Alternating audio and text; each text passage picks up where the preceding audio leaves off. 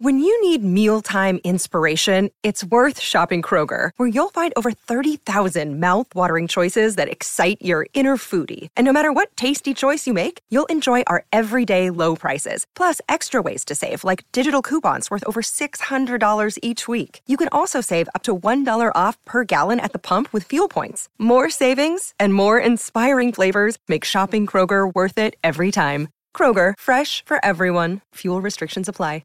Another NBA game marred by a blown call, and the refs immediately admitting it too. Dante's form tackle, Detroit's beef, New York's win. Also, word of the day in the NFL, combine and franchise tag deadline. That's 5 words, Tone. Not if you combine it, Sedano. Oh, Ed, Connor McDavid, goalless streak at 10. He's joking he won't shoot anymore because he's getting so many assists, and he's putting together a Gretzky-like run. Let's go around the horn on that, too. Where's the Steve button? George needs to go in the box and feel shame.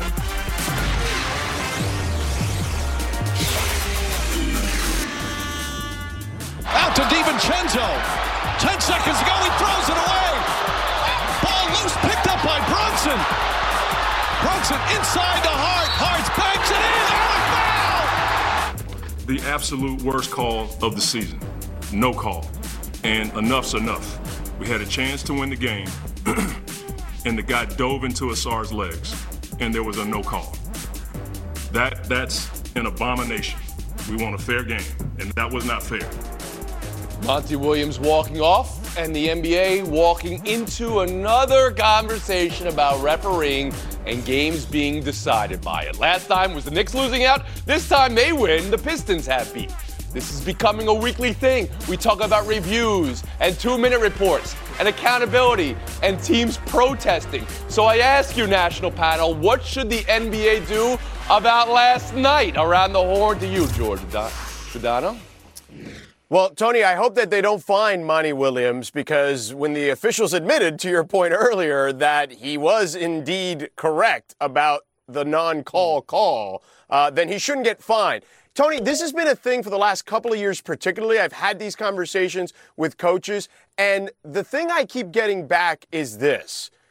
Basically, over the last 4 to 5 seasons, there have been a lot of veteran officials who have since moved on. They've retired, moved into different aspects of the NBA, and maybe they're in a management position now, not necessarily refereeing games anymore, officiating games.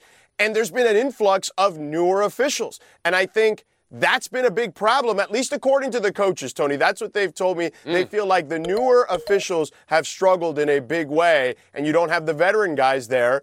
And look, if you're the Pistons, you've had a rough season to begin with. You know what I mean? Like, every win is something that you can take if you're Monty Williams, who's not this guy, who's not the guy to normally go after anyone, for that matter, let alone officiating. You know, they need any glimmer of hope to help stack success, any success that they can heading into next season and beyond. So I get it that this feels like it was ripped away from them when they've had a season where they've only had 8 wins. Or tackled away from them, maybe not ripped. Bob Ryan, Basketball Hall of Famer, 7 decades covering the league on this blown call, and the league right now with its refereeing. The same one it could have been in the 1946-47 season when the league started. Look, there have been bad calls. There were bad calls that year. There were bad calls in 1955, 56. There were bad calls in 87, 88. And there are going to be bad calls in 2042, 2043. Okay? That's a fact. What bothered me about Monty, who I otherwise admire, is his inference that we didn't clip there. But I'll tell you that the league is persecuting them. They stink. Right? They stink. Okay. And so now, in the big picture. Regardless of how much they permeate a smell here, Bob Ryan, that was a form tackle from Dante DiVincenzo, and there had to be a whistle there, correct? It was absolutely a terrible call. Dante DiVincenzo would have impressed defensive coordinators at the combine with that play, okay? There's no question about it. But this is nothing new. Okay. It's just that now in 2024, we can scrutinize it in a way that wasn't possible 20 years ago, let alone 70. That's interesting. David Dennis Jr., to you, what you saw last night and how much beef Detroit's got. Yeah, what I saw was a great sideline tackle that the Jets or Giants could use on their side. That was obviously a bad call. It's a terrible call. Nobody is debating that. But the problem here that the NBA has created with itself is this performance of accountability that they have with 2-minute reports and referees coming out afterwards the game saying that they were wrong and tweeting apologies and things like that when they actually does not lead to any change. This doesn't make this game any better. Don't have any protocol to improve because there's really no way that they can find improvement. Bob is absolutely correct here in the fact that bad refereeing has always been around. And you want proof of that? Can anybody name what the golden era of refereeing in any sport was? Nobody says, 94, that was a great year for refereeing. People have always been upset with refereeing, and it's always been, at the best, it's been, a lot of bad calls that cost games just like this. And we, just got to get used to it. I don't know if we're getting any fans here in Detroit on our side here by saying, hey, sorry, bad calls happened. That was a form tackle in an NBA game that basically decides the game, Emily. Do they have anything to do here? I'm going to have to defer to Bob here and believe that bad calls are a tale as old as time. But there's no data to suggest that refereeing is worse now than it's ever been. It's just a perception of refereeing is, and also the hostility towards it is. And I'm just curious why there is that hostility. And I think it plays into George's point where there are younger refs, and I think they lack that interpersonal skill to negotiate and manage the flow of a game and emotions in the game. And therefore that hostility builds up. And that's why 5 other coaches have been fined for comments about refereeing before Monty Williams went off. So I completely sympathize with him because it's a missed call and they admit for a missed call. But this has happened. They're not the only team involved here. And I think that what the NBA can do is work with these officials to build up those skills that they can work with the players so it doesn't boil to this point. George Sedano, any recourse for the Pistons here? There is no recourse, Tony, but there's some recourse for the NBA, and I think David started to hit on that. Their transparency is part of the problem, right? They're trying to be so transparent. Well, there needs to be actions, and I think the actions are this. How about adding another official? Athletes have become bigger, stronger, and faster, and I know what Bob is saying. There's always going to be bad calls, but you know what? There were less bad calls, I would imagine, when they went from 2 to 3 referees, or 3 officials, rather. So if you add a 4th official, I don't think that's a bad thing. A lot of other leagues have done that throughout their history, including the NBA. Is there any review? Is there any protest that would provide recourse here? Well, they set up this foolish nonsense of telling the world about all the bad mistakes the referees make in the last 2 minutes. And as David said, to what end? I've never understood what they thought they were going to gain by that. Mm-hmm. There's no end. The referees have to be better. It's that simple. They must be better. The game is difficult to officiate, but it is not impossible. And I say often, I watch something like that. How could 3 referees miss it? They got 3. And none of them saw it? Add 4. Come on. Add another one. That'll be the last word. We'll move on. NFL now. Combine Day 2, while the franchise tag deadline looms a week away. And let's combine it.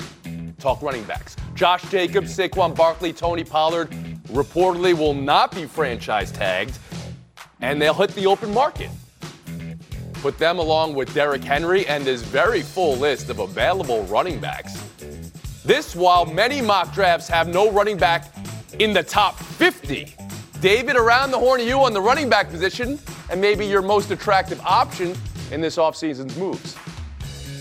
Yeah, this is a situation that is a result of the GMs and the teams devaluing the running back, and now you have an unenviable position of having to pick out of a class of running backs and figure out and guess which one is going to fall off a cliff, which one is going to be better, and your franchise depends on it. And it's a tough decision that is based on how they, don't want to hold on to these running backs. And now, in terms of who is going to be somebody to look out for, obviously you mentioned the top 3, probably Jacobs, Barkley, Pollard, those guys. But for me, I think Derrick Henry is the one. If you're a contender, that is the guy to look for. They're going to devalue him, especially because he's 30 years old. He has a lot of wear and tear. He has that, injury from a few years ago. But 80% of his yards since 2021 have come after the tackle. That offensive line at the Titans has something to say for, his performance as of late. And I think that if you're looking to win a Super Bowl and you're right there on the precipice, you can get good value for Derrick Henry. Emily Kaplan?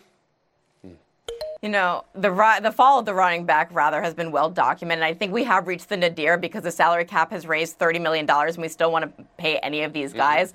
I consider myself very biased here. I grew up in New Jersey as a Giants fan. I went to Penn State with Saquon Barkley. I find him an incredible model off the field, charismatic, super dynamic on the field, 2,200 rushing yards over his last 30 games. And yet I can't justifiably tell you why he should have been taken number 2 overall or why you should pay him. It's just the state of the economy. Look at the Chiefs. They just won a Super Bowl with a 7th-round pick from Rutgers on his rookie salary. Like, that is the market economics right now, and unfortunately, it's not fair. It just is what it is. And they had a first-round running back they drafted who was the backup there. That's George Sedano. To you.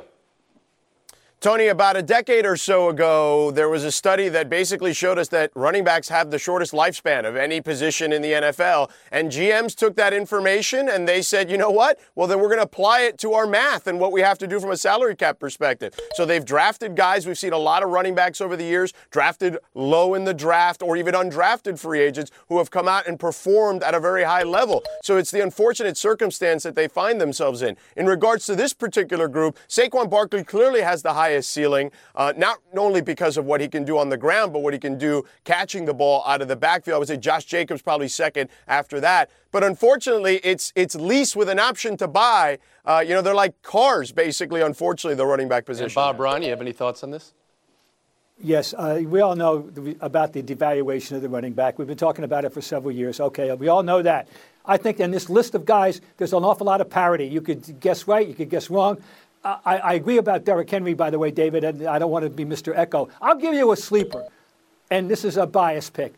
A.J. Dillon.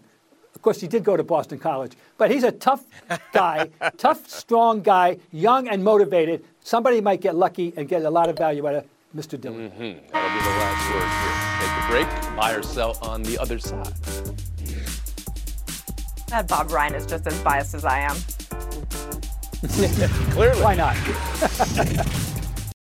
Passion, drive, and patience. The formula for winning championships is also what keeps your ride or die alive. eBay Motors has everything you need to maintain your vehicle and level it up to peak performance. Superchargers, roof racks, exhaust kits, LED headlights, and more. Whether you're into speed, power, or style, eBay Motors has you covered. With over 122 million parts for your number one ride or die, you'll always find exactly what you're looking for. And with eBay Guarantee Fit, your part is guaranteed to fit your ride every time or your money back. Because with eBay Motors, you're burning rubber, not cash. With all the parts you need at the prices you want, it's easy to make your car the MVP and bring home huge wins. Keep your ride or die alive at ebaymotors.com. Eligible items only. Exclusions apply. Now, let's talk about the play of the week. The pressure to follow up Hypnotic and Cognac, weighing heavy on the team. Hypnotic was in the cup, blue, and ready for the play. And boom! Añejo Tequila came in with a smooth assist to Hypnotic's tropical fruit finish. Shaken, strained, poured. It was green and good! The playmaking splash shifted the tempo. Another great cocktail from the Hypnotic team. Every season is Hypnotic and Tequila season. Hypnotic Liqueur, Bardstown, Kentucky, 17% alcohol by volume. Hypnotic reminds you to think wisely, drink wisely. Welcome back to Around the Horn, coming to you from the Seaport. Brought to you by Patron. Perfection starts with Patron. Oilers 4, Kings 2 last night. Before the game, morning skate, I want to get your take on Connor McDavid. I've decided I'm just going to see how many assists I can get. So that's the focus. I'm not going to shoot the puck anymore, and I'm not going to score any more goals. So he joked he wasn't going to shoot anymore. He's in the middle of a 10-game goal drought, clearly frustrated. If he's just going for assists, though, he's doing an amazing job. Had 2 last night, his 5th straight 2-assist game. He's on pace for 103, which is just Gretzky territory. And look at the assist last night, though. Did he intentionally pass up a goal there, or at least a shot? Like he said, Emily, how real should McDavid's frustration with this goal drought be? It's not real at all. On pace for 103 assists is all you should focus on. Or the fact that his line mate, Zach Hyman, is on pace for 56 goals. Secondary scoring has been one of the Oilers' biggest issues. Hyman is on pace to become the first Oilers player in nearly 40 years not named McDavid or Draisaitl to hit 50 goals. That's huge. David Dennis Jr. Yeah, this is an anomalous thing. This is 0 goals and 20 points in a course of 10 games. It's never happened before. It seems like a matter of time that somebody who had 60-plus last season is going to get back on track. This team is actually averaging, 0.5 more goals during this last 10 games than they had before. So he's fitting in well, and the rest of the league should watch out when he starts actually scoring some goals. Bob Ryan? He wants to hear the PA announcer go, assist! McDavid! Goal by Mr. X. Look, he says anybody can get 60 goals, but not everybody can get 100 assists, so it's clear what his question is. George Sedano? Well, Tony, that's clearly the case to Bob's point, because it's been 35 years, basically, since Gretzky was in that particular area when it came to assists. And I've never seen a situation where people are complaining about a guy helping his team in other ways. Like we always say, you know what, do more than just score. I don't think anybody's complaining. The team's on a great run over the last 3 months. I think, do you believe there could be frustration for him? No, I mean, listen, I'm sure there's some small modicum of that, but at the end of the day, if they're winning and they're scoring more, to David's point, they're fine. Like, I'm sure he's fine. We'll move on. Buy or sell two. Arizona Cardinals telling us, unprompted, Kyler Murray is their franchise quarterback. We've heard similar things from this franchise before, and we've seen similar posts from this franchise before during the Combine about a quarterback they once had, Josh Rosen, when he was not their future quarterback. So, David, what do we have here this time with the Arizona Cardinals? We have a very weird social media post. When something goes without saying, it means that it can go without it being said. And now once you say it, it feels like I have a reason for you to have said it. Now we're questioning why they made that post in the first place, especially with the fact that there's probably not going to be that great of a quarterback waiting for them at 4. And Marvin Harrison Jr. is right there to be the perfect complement for Murray in the draft. I have no clue why they made this post. If he falls to number 4. Bob Ryan, how about you?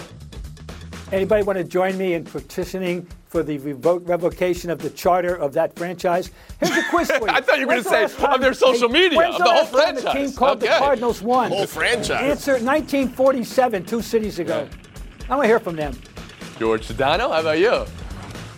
Tony, look, he came off a serious injury. His contract is still pretty, bloated, I guess, and hard to move. They're in a position where they can't necessarily get one of the top 3 guys that people think are legitimately going to be impact players right away. So I think that's part of the problem here. Although, you know what? If they get him another guy to play receiver, I think that he's still a very good quarterback, and we saw that last year when he came back late. Emily Kaplan.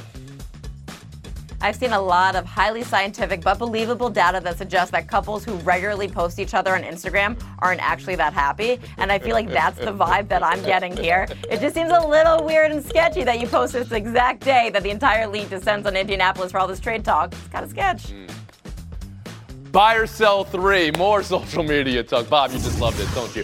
LeBron posting tweets about Bronny's mock draft status and how unhappy he was that it's something people are talking about. He said, let the kid be a kid. But then he deleted his post. George, what you buy, what you sell from it all?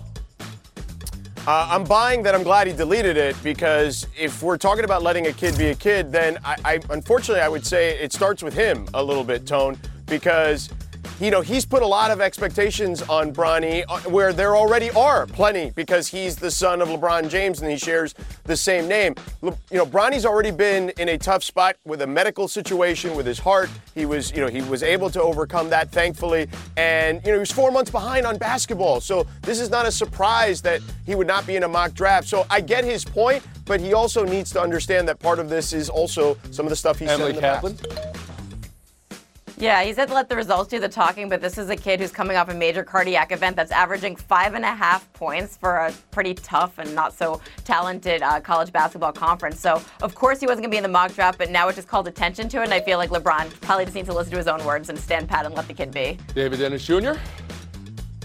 Yeah, I'm selling this post. Unfortunately, the toothpaste is out of the tube here in the way that we talk about Bronny James, especially just a few months ago. LeBron said, I'm watching TV, and my son is better than some of these NBA players that I'm watching. That is, has all eyeballs on him even more than before. So now when you have mock drafts and the headline is Bronny is not part of that draft, then it just increased spotlight, and tweets like that are not helping. And Bob Ryan. Who is LeBron kidding? He's the one that placed the unfair burden on this kid, who is a decent but not superior prospect, according to anybody who knows anything that I've ever talked to. It's just LeBron's to set up this kid for a fall, and he ought to be ashamed of himself. Bob, I did, before we sat down, you were talking about how you had seen also on social media some comps Yes. Bronny had Yes. first season. What was it? There was on the flip side of that, there was an X this week. Someone came up with the numbers. The numbers for Jimmy Butler as a first-year player at Marquette are almost identical to what Bronny has right now. So he could grow, but George? he's not that great a prospect. Yeah, Tony, there are plenty of examples of guys, second, third year. Heck, look at Jaime Jaquez. This year's a 4-year player who's making a significant impact in the NBA. So it doesn't matter. It doesn't mean that Bronny won't be a good player or won't be an NBA player just because it won't be this season potentially. George Sedano, Bob Ryan, thank you for your time today. It's an Emily Kaplan, David Dennis Jr. showdown. Next. 10 seconds on the clock. How many things can you name that are always growing? Your relationships, your skills, your customer base. How about businesses on Shopify? Shopify is the global commerce platform that helps you sell at every stage of your business. From the launch your online shop stage, to the first real-life store stage, all the way to the did we just hit a million orders stage. Shopify's there to help you grow. Sign up for a $1 per month trial period at shopify.com/network, all lowercase. Go to shopify.com/network now to grow your business, no matter what stage you're in. Shopify.com/network.